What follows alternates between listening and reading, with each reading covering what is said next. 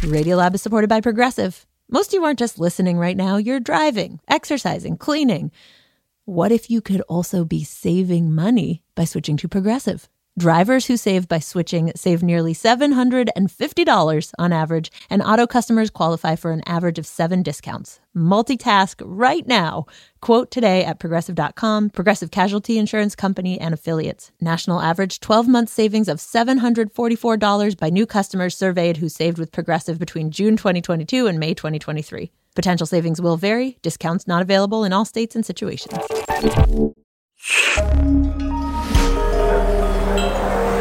Listener supported. WNYC Studios. Oh, wait, you're listening? Okay. All right. Okay. All right. You're Listening to Radiolab. Radio Lab. From WNYC. See? Yep. Okay, ready? Yep. Hey, I'm Jad Abumrad. I'm Robert Krulwich. This is Radiolab. As many of you know, Robert is retiring from the show at the end of the month. No. No, I don't want to open this way. This is bad. We don't want to do this. Okay, let's back up. Let's back up. Okay. Hey, I'm Jad Abumrad. I'm Robert Krulwich. This is Radiolab. So as many of you know, Robert is retiring from the show at the end of the month. This is our last month hosting the show together. I know. Ooh, yeah. I can't think about that right now. No, let's run quickly past let's go, it. Yes. Yes. We're going to be something. we're going to no. That kind of thing in the background. Something triumphant, maybe. Oh. Yeah, I could go either way. That's better, actually. Yes. In any case, we wanted to play a wide-ranging, very Robert-y in all its many flavors and forms and spirits conversation that we had that I guess started with a question. Is that right? It did. It started with a simple, peculiar question. The question is, I was reading an essay by, who was it? Annie Dillard. Annie Dillard, okay. And in the middle of a sentence, she wonders out loud in this essay, there's so many people on the planet right now and more all the time. I wonder if there are more people alive right now than have ever been dead. More people currently alive than have ever died in the history of humanity? That's the question. That's such a peculiar question. Well, of course it is. But think of it this way. Let's make 2 piles, okay? Uh-huh. Let's make a pile of all the people who have ever died and all the people alive right now. Which pile is bigger? All the people that have ever died versus all the people currently alive. So, yes. Every single person who has died gets put onto a pile. Right, and everyone who's, pile as gets far bigger as we and know, bigger and except bigger. for Jesus and maybe a few others, everybody's died. Oh, except for Jesus because he came back. Yeah. It's funny. Does he kind count? of rolled out of. That's an No, I interesting don't think you question. could count him. It would be all the people who've ever been alive He counts and then minus you have to 1. subtract 1. Yeah. That's Right. funny, but then he saved a whole bunch of people too. But they're still dead. No, they're technically, dead. right? They're Okay. dead. Yeah. But I mean, we're talking about a lot of dead people here. Well, no, but it's actually a reasonable question when you consider just how many people are alive on this planet right now.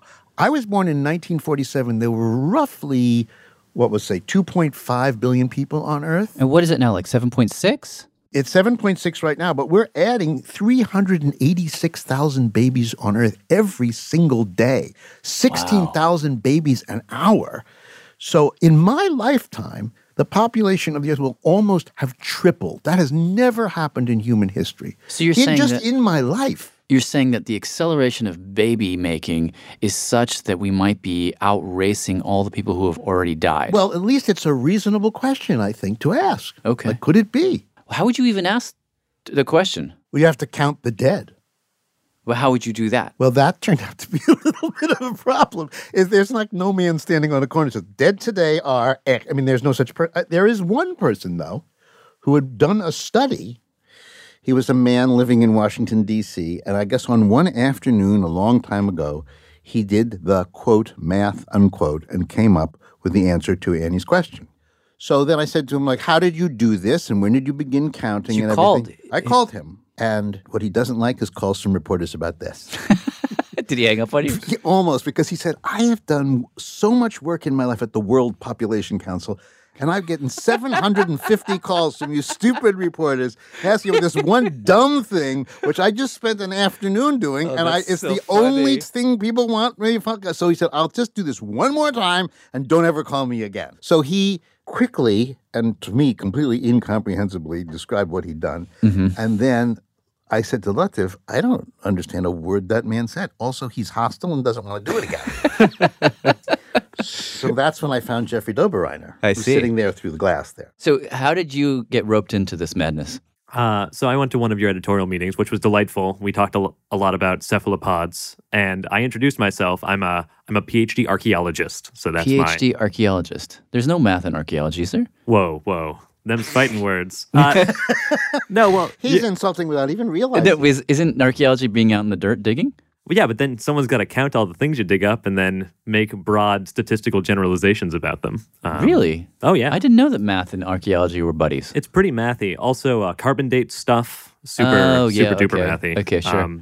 So it's a lot of Excel, honestly. So do you spend your time in front of a computer more than on your hands and knees in the dirt? I would say there's about 3 days in front of the computer for every day in the field.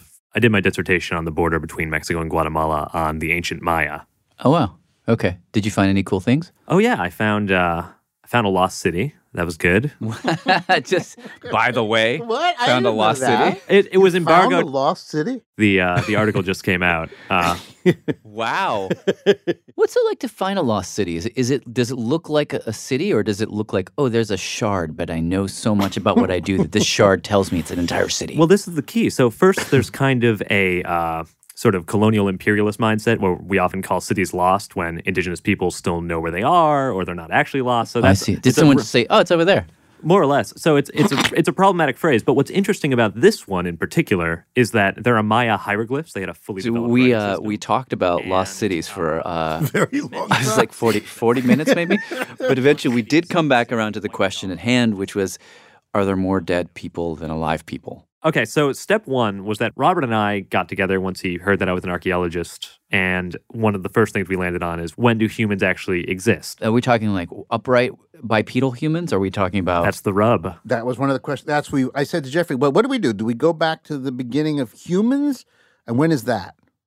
Yeah, when is that? Like 100,000 years or something? Well, if it's humans who like paint and make jewelry and talk and make music, if it's modern humans that would resemble us or more or less be identical to us, yeah.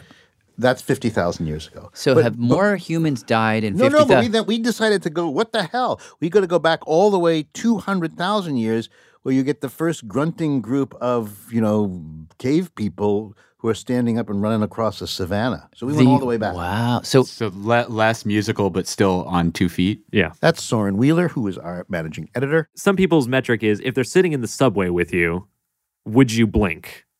And would you look at them twice? And that's an interesting metric. so by that metric, it's probably around 200,000 years ago. But it's a very simple test. Send your 200,000-year-old Homo sapien to Bloomingdale's, put him in a tie and a jacket, stick him in a subway. Do you blink? There you go. If he looks like he fits in the subway, then he is a Homo sapien. So that's what Okay. we decided. Exactly. 200,000 is 200,000. So past 200,000, you would blink on the subway? We would, because they wouldn't be. What would they be different at? They would. Well, in reality, they're probably totally naked and holding up. No. This is the most But- interesting blend of like of high order math and like pull it out of your ass. So can I restate the question to you and tell me if this is right? Have more humans died in the past 200,000 years than are currently alive? That is the question. Okay. So Robert had already seen this talked with this Hobb fellow and looked at the math. And Yes. Hobb had a number 108 billion, plus or minus, being the total number of people who have ever lived.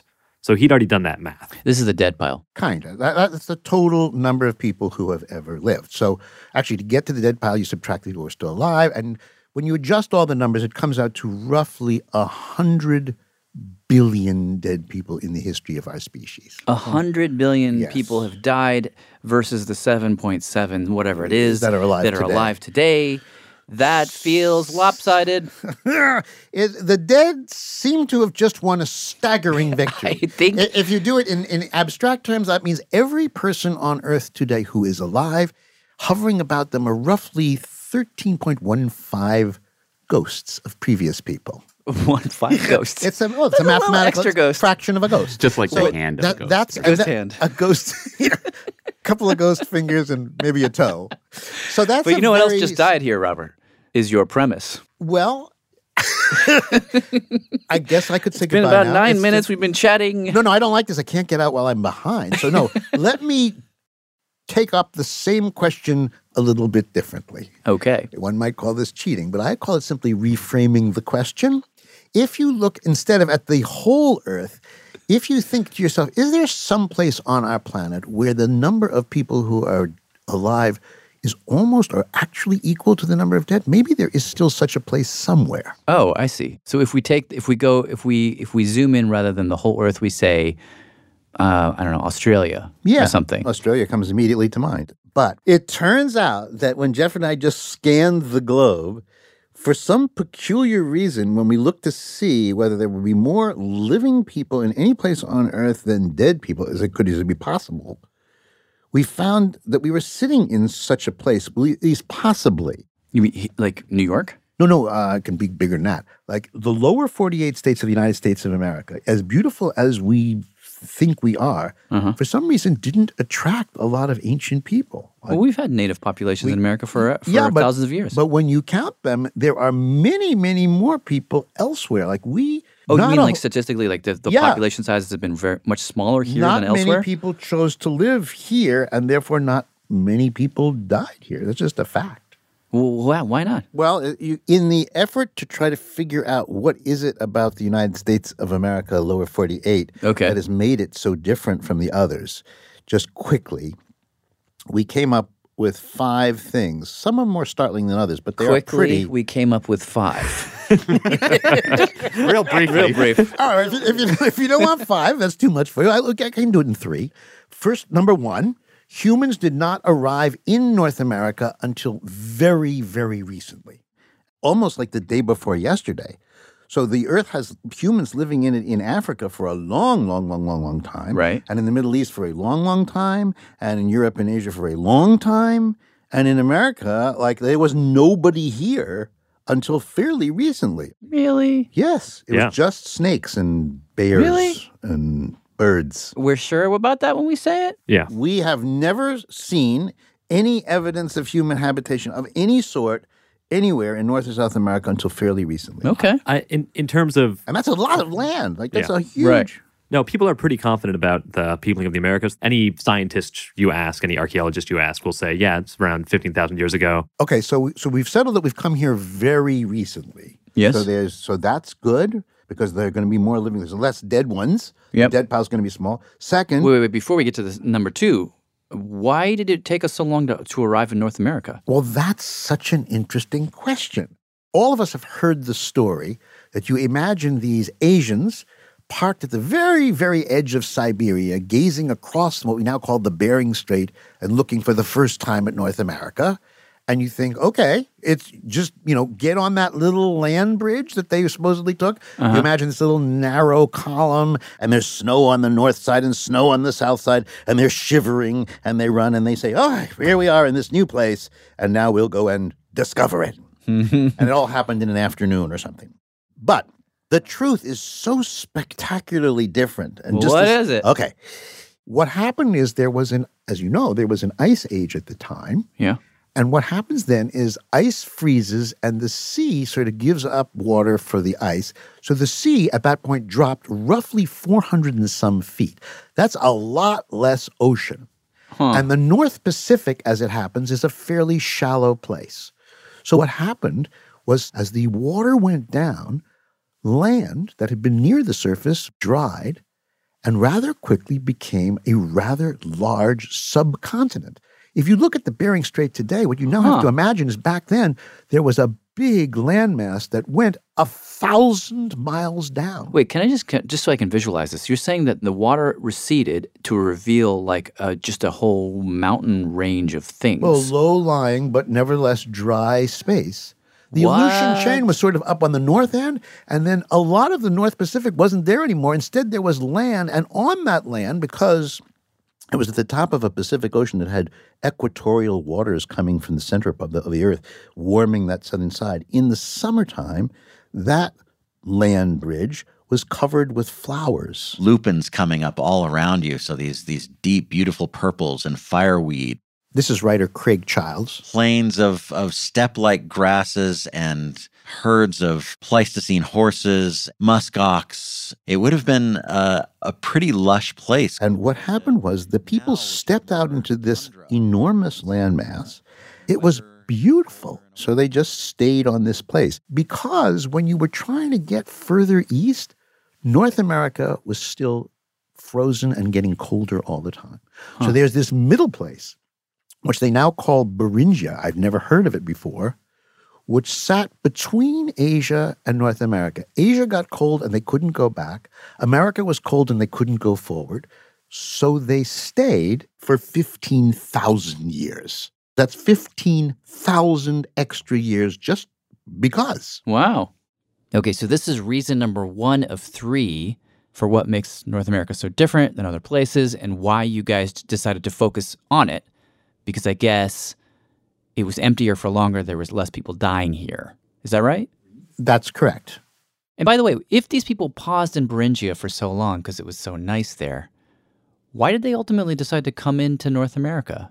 Why did they decide to come they in? left because it began to get warm. The Ice Age begins to change, and you get a warming period, and now the ocean starts to rise. So there you are on Beringia, and every few years, and certainly every generation, there's a little less of Beringia as the ocean creeps in, and then in further, and then in further still. And slowly but surely, Beringia is beginning to disappear. So you've got to go somewhere. Okay, interesting. But now where do you go to? North America had been all this time this wall of white, forbidding, frozen, desert-like ice field. Mm-hmm. But with the warming, you now get a little bit of North America that becomes a little bit more available to you. So they enter. Okay. And once they arrive in North America, that's where we meet problem number 2. Because it was getting warmer, there are pools of ice water that are gathering above the glaciers. The meltwater on top grows into ponds and then into lakes. But there are lakes on top of the ice. The size of the state of Georgia. And so... Really? Yeah. Marine geologist Shannon Klutzko. So you start to have your ice melt. And these your ice streams, ponds of water which have been get funneling deeper ice from and finally break the ice that has cradled them. And there are explosions, floods on a magnitude that you couldn't imagine. People have correlated the floodwaters from Glacial Lake Missoula to the force of 60 Amazon rivers. Oh, my God. And that can then cause another lake to fail. And no. so you can Do you potentially get a chain have... reaction? Potentially. And Shannon says as these lakes combine and then flow into one another, they just keep growing and growing and growing until they are bigger than Lake Superior plus Lake Huron plus Lake Erie. Oh my God. You see a mile of water 150 feet high Jesus. roaring all across Idaho. It's knocking down whole forests. Very large animals like megafauna are tumbling in the waves of it. Oh, my God. And then it's so forceful that it literally scours the ground. So there's nothing left to eat. There's nothing left to protect you. Nothing can survive it. I always conceived of North America as this big bread basket. Yeah, so did I. It sounds like a death basket now. For a little while, it was like, so what happens is there's so much water coming off of the ice, cold, fresh water, and the warm salt water from the equator is just sitting there going, oh, hello, singing like Hawaiian songs. Mm-hmm. And then this freezing water comes in and the ice age turns back on.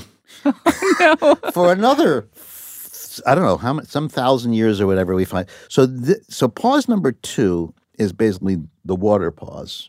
The third one is Jeff's, which is we don't actually notice any big cities in the lower 48. There are huge ancient cities in Peru. Just think about, like, I'm going to ask you, how many famous ancient cities are there between Maine and El Paso? Pretty close to 0. Curiously, for some reason or other, there's no cities here, where there are right south of us. Central America, Andes America, Machu Picchu. There's big roads and everything just south of us, but we're kind of empty. That's interesting. That's really good for our math because that means that there aren't going to be as many dead people here because there weren't a lot of people who used to live here for some reason. I am suddenly interested to know why people didn't settle more densely in North America sooner. Well, the answer, Jeff says, is corn. Corn. The children of the corn, yes. So every city on Earth basically needs a grain to give it some energy surplus. Mm-hmm. If all you had was farmers farming, that wouldn't be a city. You need some extra energy to support what you'd find in a city, which would be a king and some soldiers and some priests. So you can't just have a city unless you have some extra energy. So every city that he found from ancient times seems to have a barley or a wheat or a potato. In Central America, which is doing great, they had corn.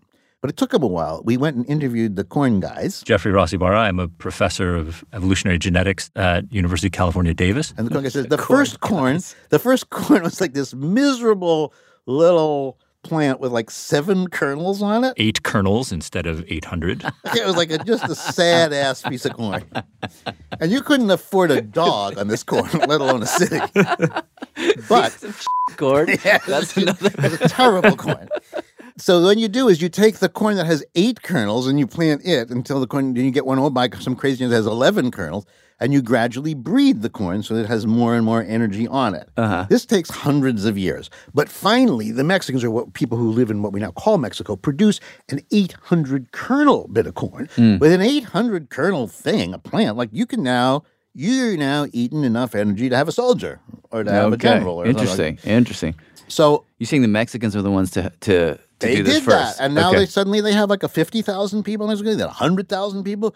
Corn makes people possible gathering in large numbers. And I said, well, what the f***? I mean, the Mississippi Valley is still there. The amber waves of grain. Like, what's our problem here? Why didn't we do the corn?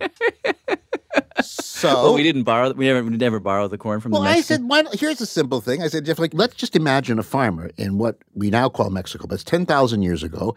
And he gives his son an ear of corn with 206 kernels on it and say, go north, open up a new farm. Yeah. And it turns out that corn freaks out. Like corn, when it grows on the side of a mountain in Mexico, is used to a 12-hour day and a 12-hour night and a certain temperature cycle. If you give the corn to your kid and he just takes a seed off it and plants it in the ground, the corn goes, no! Don't call me! So the corn was doing great in Mexico, but it didn't travel well. We then clocked. They said, how long does it take corn to travel north and not freak out? And we had a number. That's hilarious. It's thousands of years, yeah. It takes a long time. So if you want to get the corn to the Thanksgiving festival in 1621 with the Pilgrims, and you're starting in Mexico, you have to wait thousands of years for the corn to do it. Like that takes, so you're on corn time. Wow. So the reason why North America doesn't have a lot of people in it is because the corn wouldn't go quick. I never heard can't of any rush of the this. corn. Can't rush Needs the corn. Its 12 hours. Yeah. So that's funny. That plus you're now is this number 3? You that's finished? 3, and we're pretty much okay. So Wow. if you add it all up, you've got the Beringia pause. Okay. The flood pause. You got and floods. corn time. Corn time. And you add those 3, and you got an explanation for why we're peculiar. I see. Okay, so I guess this brings us back to your original question. It seems like throughout history there was less people living here than other places. Could it be the case that in North America there are more people alive currently than have ever died? An arithmetical question. All we have to do now is count the dead. We know the living. We will do the dead count in just a second, right after the break, and we will find out the answer to that question. We'll be right back.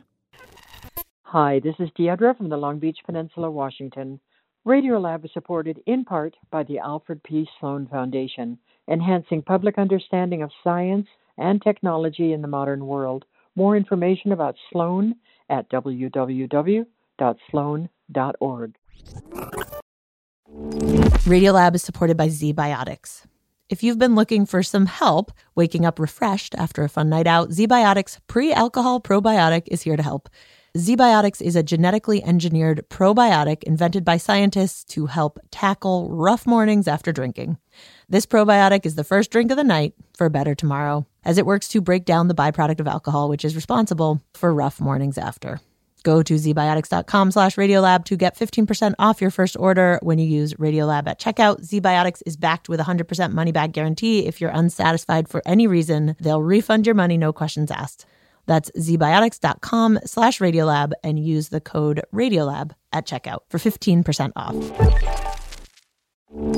Radiolab is supported by Babbel. Sometimes self-improvement can feel like a pretty overwhelming journey. So what if this year you just got a tiny bit better every day? When you're learning a new language with Babbel, that's exactly what you're doing. Babbel is a science-backed language learning app with quick 10-minute lessons that have been handcrafted by over 200 language experts to help you start speaking a new language in as little as 3 weeks. You can learn everything you need to have real-world conversations, café s'il vous plaît, from vocabulary words to culture and more. And if Babbel can help you start speaking a new language in just 3 weeks, imagine what you could do in a few months or a full year. Here is a special limited time deal for Radiolab listeners. Right now, get up to 60% off your Babbel subscription, but only for our listeners at babbel.com/Radiolab. Get up to 60% off at babbel.com/Radiolab, spelled BABBEL.com/Radiolab. Rules and restrictions may apply. For so many Black people, The Wiz feels like home. The new stage revival has Broadway buzzing, and as it gears up for a national tour, we'll consider the impact this story continues to have 50 years down the yellow brick road. I'm Kai Wright. Join me on the next Notes from America as we pay tribute to The Wiz. Listen wherever you get your podcasts.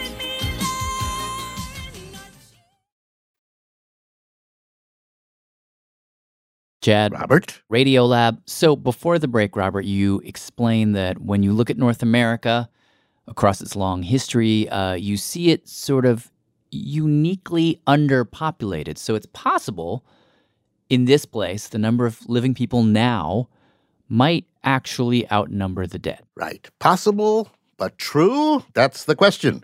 Before we begin our count, remember that the number of people in the United States right now is roughly 330 million alive people. That's the number the dead have to beat. So do you want to do some dead people math? Dead people in North America math? Yeah, so the game we played is we took the math that Hob figured out already. Don't call me! That's what we call him. we took Mr. Don't Call Me's math. And we played the same game with North America, specifically using benchmarks that we could infer in the past at different points in time. So in particular, there's something called the Handbook of the American Indian, where a bunch of very smart archaeologists got together in the 70s and 80s and made this 14-volume set. And one of the articles in it that many of the eggheads worked on together is trying to estimate population at in 1492 and then sort of in the centuries afterwards of indigenous peoples. So we used Columbus onward, kind of. Exactly. So we used sort of an Adam and Eve, 2 people, as our initial benchmark, although if you shift that number... Wait, you used an Adam and Eve, 2 people, starting when? He needs a foundation population. At 15,000 years ago. 15,000 years ago. Okay, right. The first 2 humans to step foot onto North America. Precisely that. And then we took the 2 million as our endpoint at 1492. I see. And then we ran this well-known demographic population growth formula to sort of interpolate population through time with this gentle exponential growth rate. Okay, wait, just so I understand. No one understood anything you just said. I'd say I got about 62% of that. Okay. All right. Why 2 million as an endpoint? So that's what the eggheads had decided. So they're all archaeologists. Each one was sort of a specialist in a different region of North America. Yeah. And so they put all of their heads together to kind of try to come up with the best guess estimate of how many people were here in 1492, and then going forward. So you have a reasonable population estimate snapshot at 1492. Exactly. And you know that 15,000 years before that, there were 2.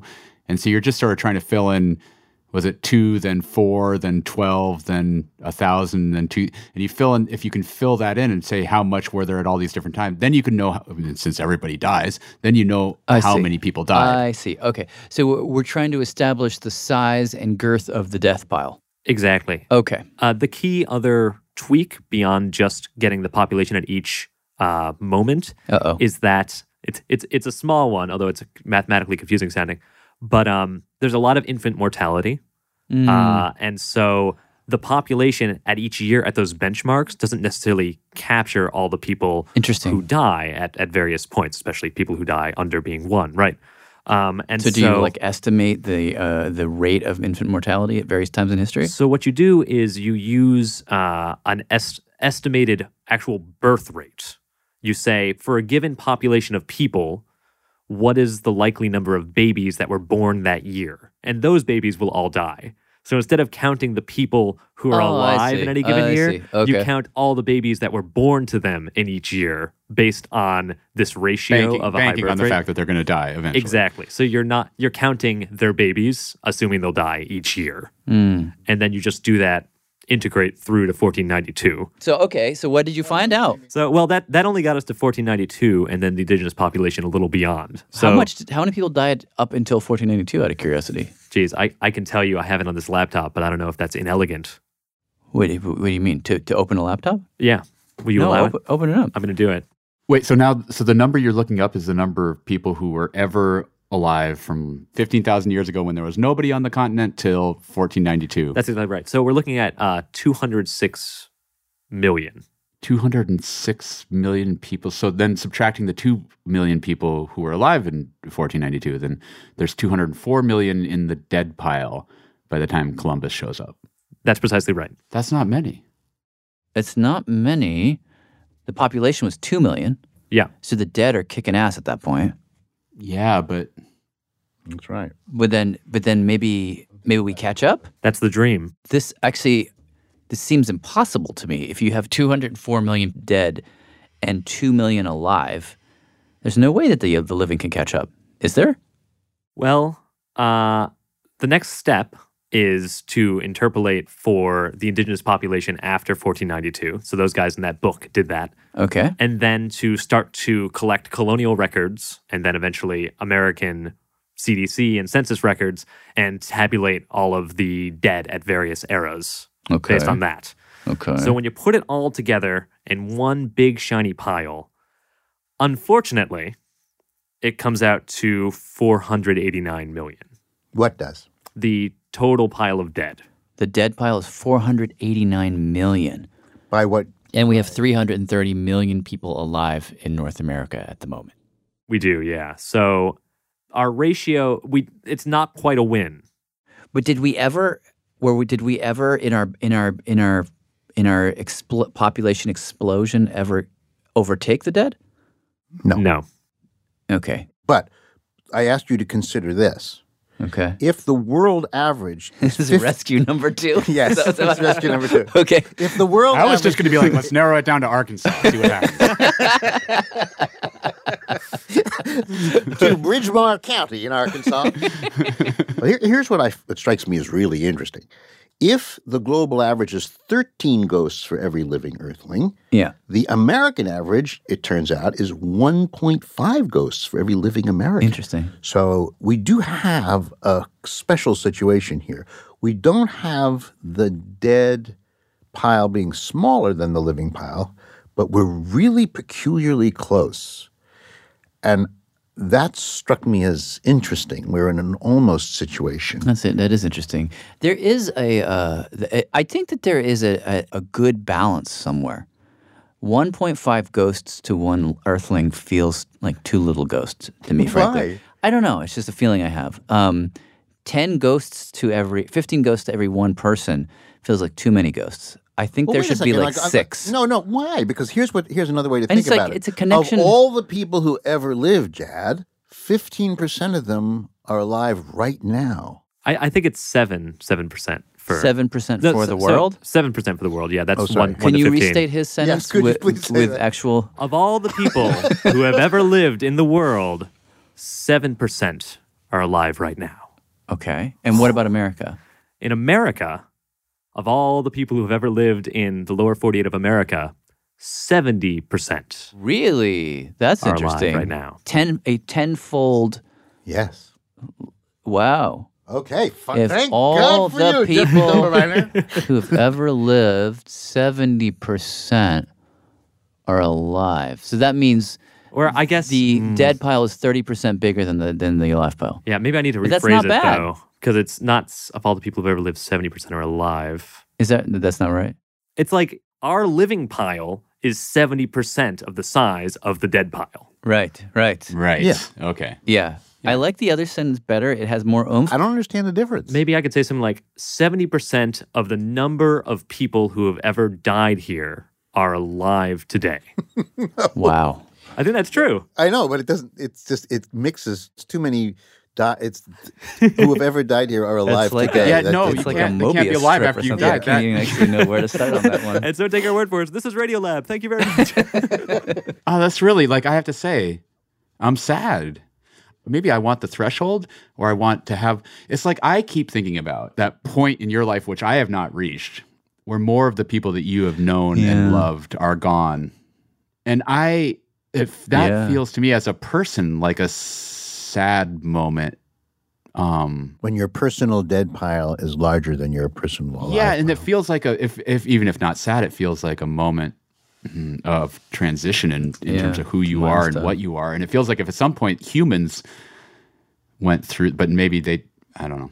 That's what I'm thinking about. Well, I think in mood, you're hitting the right note. If you're in stage, I guess, of your cycle where most of the people you've ever met are alive and well, and there are a few dead ones, that's a different state. Yeah, it feels vibrant and full of like you're beginning, you're on the up. But once most of your people are gone. Yeah. But see, I think this is where my number 6 comes in, and I might need to adjust it. If you don't have any dead in your pile, you're like a snot-nosed young person who hasn't lived. Do you know what I mean? Well, you have no heritage. You have no So just trade off between vibrancy and wisdom. There you go. Yeah. There you go. Well, I think with the higher the dead pile, theoretically, the more wisdom you have.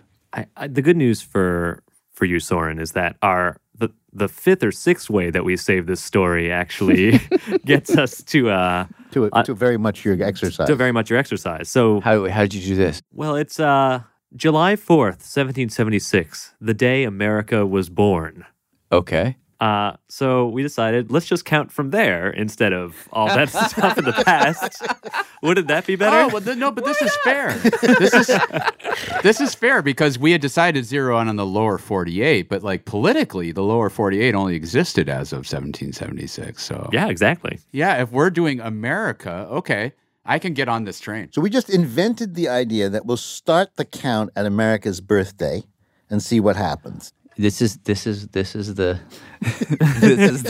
intervention you've decided to make. Yes. Well, because it's America. Because it allows you to play almost like a quiz program. Okay.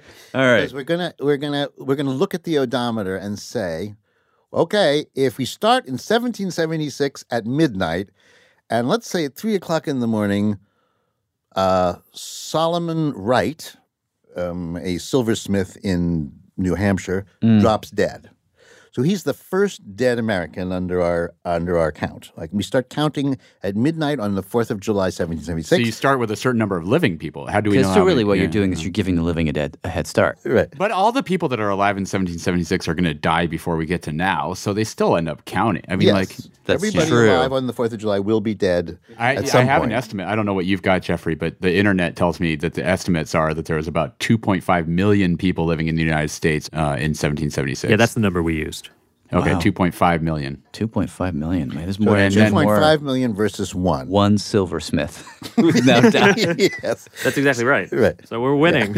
Okay, so So 2.5 million. Right. So you got 2.5 million on your alive pile, and so far, one dead person, silversmith Samuel Wright, may he rest in peace. Okay. But then again, if you look at the sweep of American history, there's lots of death also. So you go into any graveyard and you'll find lots of little boys and girls dying at 1 and 2. There are populations that get hit by cholera and malaria and flu. You have the wars. You have lynchings and race riots and labor violence. You have a lot of violence. And so there's lots of death in American history, big spurts of it from time to time. Yeah. Yet at the very same time, when you get to the late 19th century, you get millions upon millions of immigrants pouring into the United States. That's true. Waves of immigration, exactly. And then having big families. We do have a spike at this point. So there's all kinds of new living people as well. Right. Death is there and life is still there too, coming on strong. But then doesn't that work against you on some level? Because all those people who have come in that span of time are now dead. And so if our question here is, are there more people alive in the U.S. That have ever died? Well, then all that matters is how many people are alive right now. And all those new living people from the time of the immigration are dead now. They're in the dead pile. Yeah. So you kind of... Well, I'm getting confused. Every time you seem to win, you're actually losing. I think you've lost. I think that's what's happened. All right, Jeffrey Doberreiner, tell the man what the numbers actually say. Our total dead pile from 1776 to today in the United States of America is 251 million. Hey. In the U.S. population. Feeling young, feeling spry. Living of one. And 251 million is greater or lesser than the current population of the United States? Less. Wow. So if you put about 14 asterisks onto the question, you do get the living win. The living do win. Well, now, just to pump it up a little bit, like a quiz show might. Jeffrey Doberreiner, how often since July 4th, 1776, is there ever been a moment, even a second, where the number of people who are dead outnumber the number of people alive at that moment? Ding, ding, ding, ding, ding, ding, Jesus, ding, this is a ding, tough one. ding, This is a ding, tough ding, one. ding, ding, ding. Never? Never. So you do have these spurts of deaths, which you think would basically push the dead over the living, but the numbers tell you that the living win. And this is the amazing drama, I think, of America as an example of something special. We live in a country where huge numbers of people came here. They had large families. Those large families, our grandparents had larger families still. And now we are still in the echo of that enormous immigration. And that has made us really, I think, unusual in the world. Okay. That's all right. That's nice. So now the question becomes... Is there another one? This is the last question of the whole essay. Okay.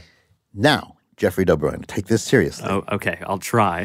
Surely, when the baby boom generation after World War II, and humongous number of people, starting in 1946 and go to 1963, let's say. So that's it's an enormous number of people. Now soon, and I can include myself in the group, we will all be dead. I'm kind of hoping that since the baby boomers have never for even a day thought of themselves as anything other than important, is it possible that the baby boomers will be the group that pushes the United States, in our fictionalist version, into the death column? When we die, there will be more of us than our kids and their ultimate survivors. Are we the odometer moment? You say this because it is yet one more way in which you baby boomers are important? Exactly. Or does it confound the importance? Do you say that as a self-hating baby boomer? Oh, no. Or as a proud baby boomer? As an eventful baby. Like, we are always the main event. And we Davy will continue Crockett to and be rock that. and roll and Woodstock and now dying. Okay. And so, is your hunch is yes? Well, I don't know. I said, Jeffrey Doberreiner, you can do the math. You have the answer. Oh, yeah. I wouldn't leave you hanging What is like the that. answer? Well, conveniently enough, the CDC estimates future populations of the United States and deaths each year going up to 2060. So, really? Yeah, I don't know why. Whose job is that? That's He has a spear and he wears all black, and it's a scythe. Yeah. Edgar Reaper, could you deliver your report, please? Yeah. He works somewhere in the U.S. I Census want to Bureau. meet that person. No, you don't. No, it's true. Yeah. It's the last person you'll ever meet. So the answer is it's actually in 2060. 2060. 2060 this happens. What is happening? The odometer count flips. There are more Americans since 1776 dead than alive in 2060. There are more Americans dead or alive in 20. So you're Dead right. than alive, yeah. So your baby Well, boomers let's are going see, to like tip the- us over. Well, Yeah. the boomers will all be gone before that. See, Robert insists, despite hearing these numbers, that it is the baby boomers every time. But it would be a 97-year-old baby boomer that would have to turn the clock. Yeah, no, that's more likely to be Gen X. That's gonna be me. Why Gen would X? you? I'm gonna get there. I just gotta get to 86 years old, and then I am gonna tip the scales. Well, it's The true race that- is on, gentlemen. It's true that there'll be fewer baby boomers to die every year, starting That's true. around. But the Gen Xers are a very small generation. Yeah, but we're gonna tip the scales. The boomers are gonna take it. They're gonna take us right. They're gonna put the ball on the tee. Well, what do you know when precisely this person will die? At least according to the abstract Yeah, numbers. so if we just divide our CDC numbers into days of the year, it's December 29th, 2060, 6:57 p.m. and 36 seconds. Oh my God. Well, wait. Let me. How confident can I be? Who was which? If you take Soren's claim that it's probably a Gen Xer who will be going, like, let's see. If I were to live to 2060, oh God, I'd have to be 113 or something. Yeah, whereas They're- I'll be they're- 86. they're Prime liable. dying Could time happen. for me. Jad will be 87. I'll be 86. Both of us ready to die. Mm-hmm. Ready to tip the die scales. to, Okay. Oh, as proud Gen Xers. I don't really know what you have to be so proud about. So that all said, Wow. Yes. Okay. What a journey. there we are. What a journey.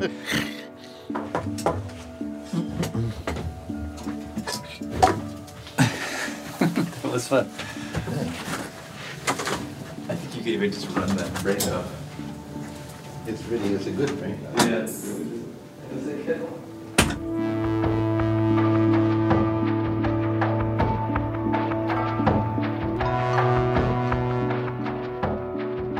A quick addendum, because before I thank the people I want to thank, this particular Radio Lab was more literally than almost any I can remember, an actual conversation, sort of loosely done. So, of course, mid-conversation, certain things came out of my mouth which weren't quite right, and I wanted to take a chance to correct myself right here. I mentioned that Mr. Hobbs worked at the World Population Council, which seemed like a very good name at the time, but in fact, he worked at the Population Reference Bureau, so I'm sorry about that. And when we were mentioning the Handbook of North American Indians and said it was 15 volumes, the actual number of volumes was 14. I want to say special thank you to Jeffrey Doberrein, our archaeologist and math guru who kept digging me out of mathematical holes.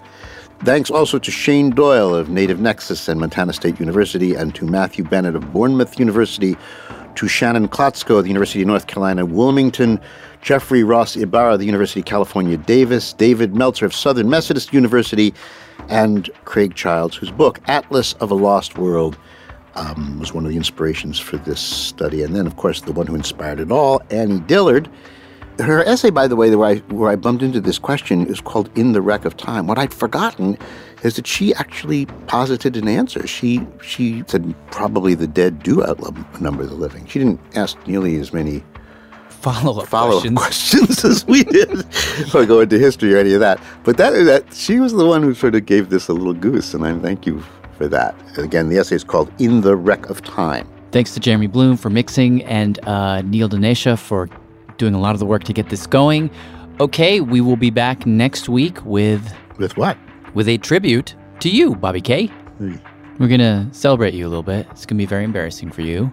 Yeah. Or hopefully not embarrassing. It will be embarrassing. Fun. I hope fun. Okay. Well, anyhow. Thanks for listening. Bye.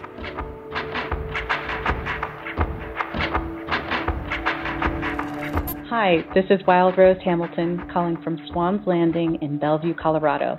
Radiolab is created by Jad Eppenrod with Robert Krulwich and produced by Soren Wheeler. Dylan Keefe is our Director of Sound Design. Susie Lechtenberg is our Executive Producer. Our staff includes Simon Adler, Becca Bressler, Rachel Cusick, David Gebel, Bethel Hapti, Tracy Hunt, Matt Kilty, Annie McEwen, Latif Nasser, Sarah Kari, Ariane Wack, Pat Walters, and Molly Webster. From Shima Oliai, W. Harry Fortuna, Sarah Sandbach, Melissa O'Donnell, Tad Davis, and Russell Gregg. Our fact checker is Michelle Harris.